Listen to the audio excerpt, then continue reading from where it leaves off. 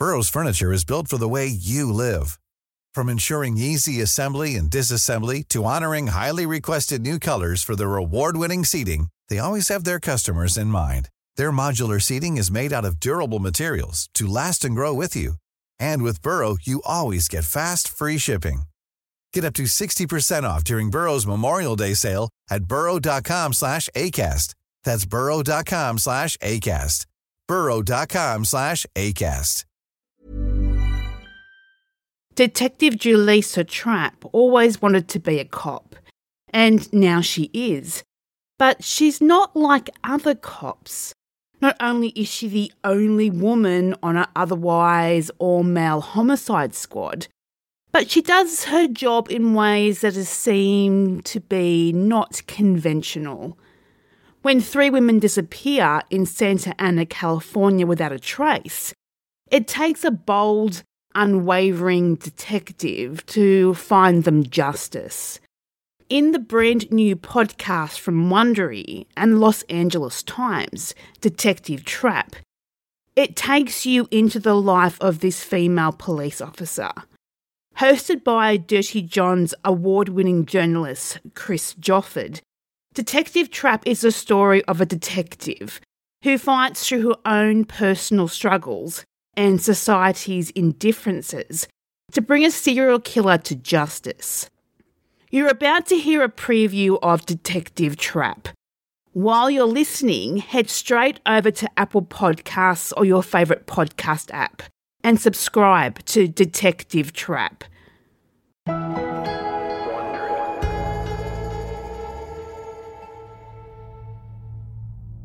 One morning in April 2014, Julissa Trapp woke before sunrise and went to her closet.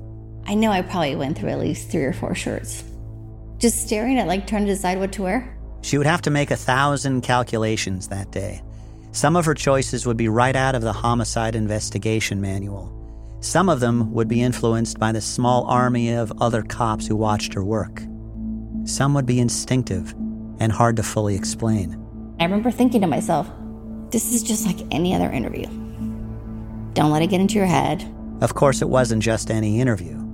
Soon she would walk into a windowless 8x10 room and sit face-to-face with a man she had been hunting for the last month.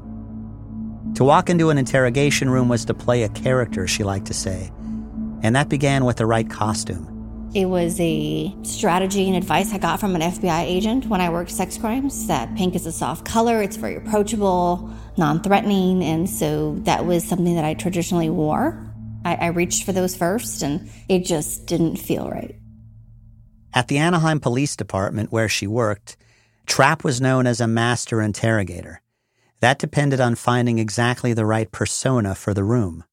Would she be a mother? A sister? A friend willing to listen? I think part of it was there was people that told me, do you think he's even going to want to talk to you? Do you think he hates women? One woman was dead. 3 others had vanished. Today might be the last chance to get answers about their fate. If the missing women were alive, the man in the interrogation room might reveal where they were.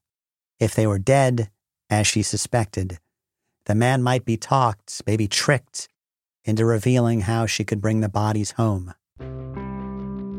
Julissa Trapp had missing persons of her own, and she carried them on her skin, so they confronted her when she stood in the mirror, as she did now. They were represented by 4 black birds tattooed in a straight line under her collarbone. They were swallows, the bird that carries souls. She thought of each one as a kind of scar, but also a reminder of the mystery of fate that had brought her here, to this particular morning, and this particular case. For this adversary, she thought it was important to look approachable, but also to project strength. I'm sitting here trying to decide, what do you wear when you're interviewing a serial killer? She picked an emerald green blouse. I wanted a color that looked good on me, but also that kind of signified a little bit of power. Emerald green just kind of seemed to hit it. I wanted him to know who was in control of that room. Detective Trapp put it on, over the swallows, and grabbed her badge.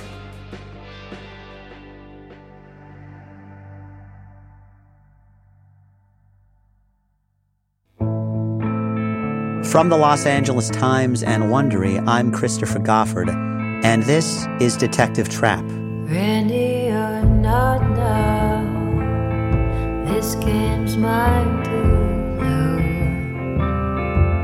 So follow me lightly to the deep dark woods. This is episode 1, All the Missing.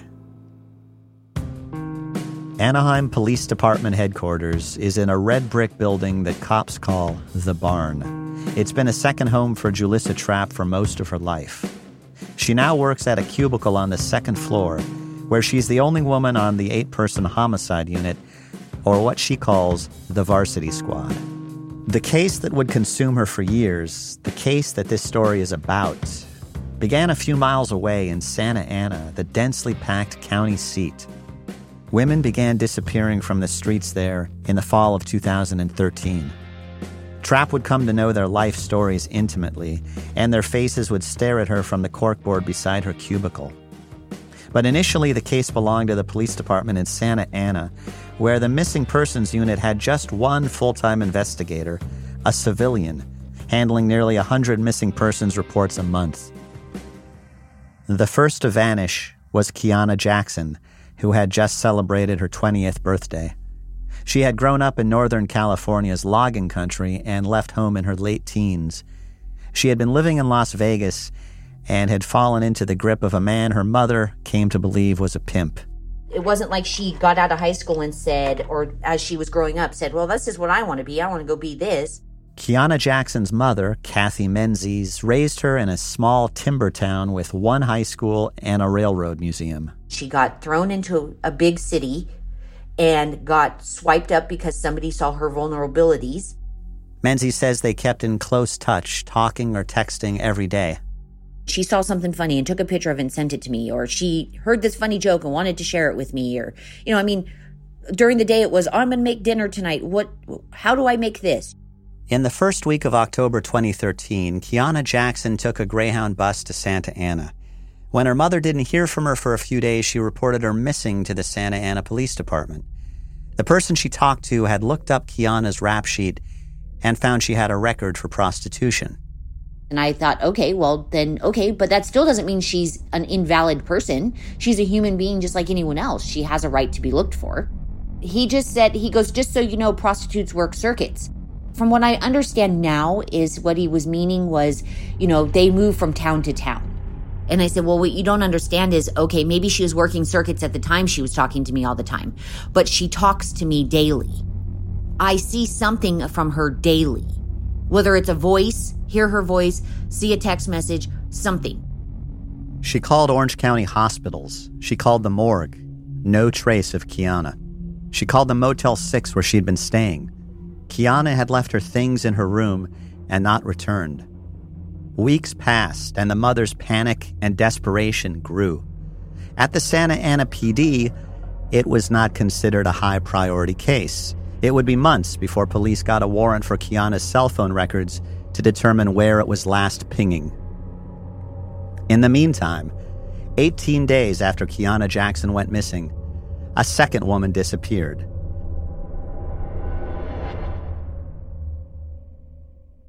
That was just a preview of Detective Trapp. To hear the rest of the episode, subscribe on Apple Podcasts, Spotify, or wherever you're listening now. When you need mealtime inspiration, it's worth shopping Kroger, where you'll find over 30,000 mouth-watering choices that excite your inner foodie. And no matter what tasty choice you make, you'll enjoy our everyday low prices, plus extra ways to save, like digital coupons worth over $600 each week. You can also save up to $1 off per gallon at the pump with fuel points. More savings and more inspiring flavors make shopping Kroger worth it every time. Kroger, fresh for everyone. Fuel restrictions apply.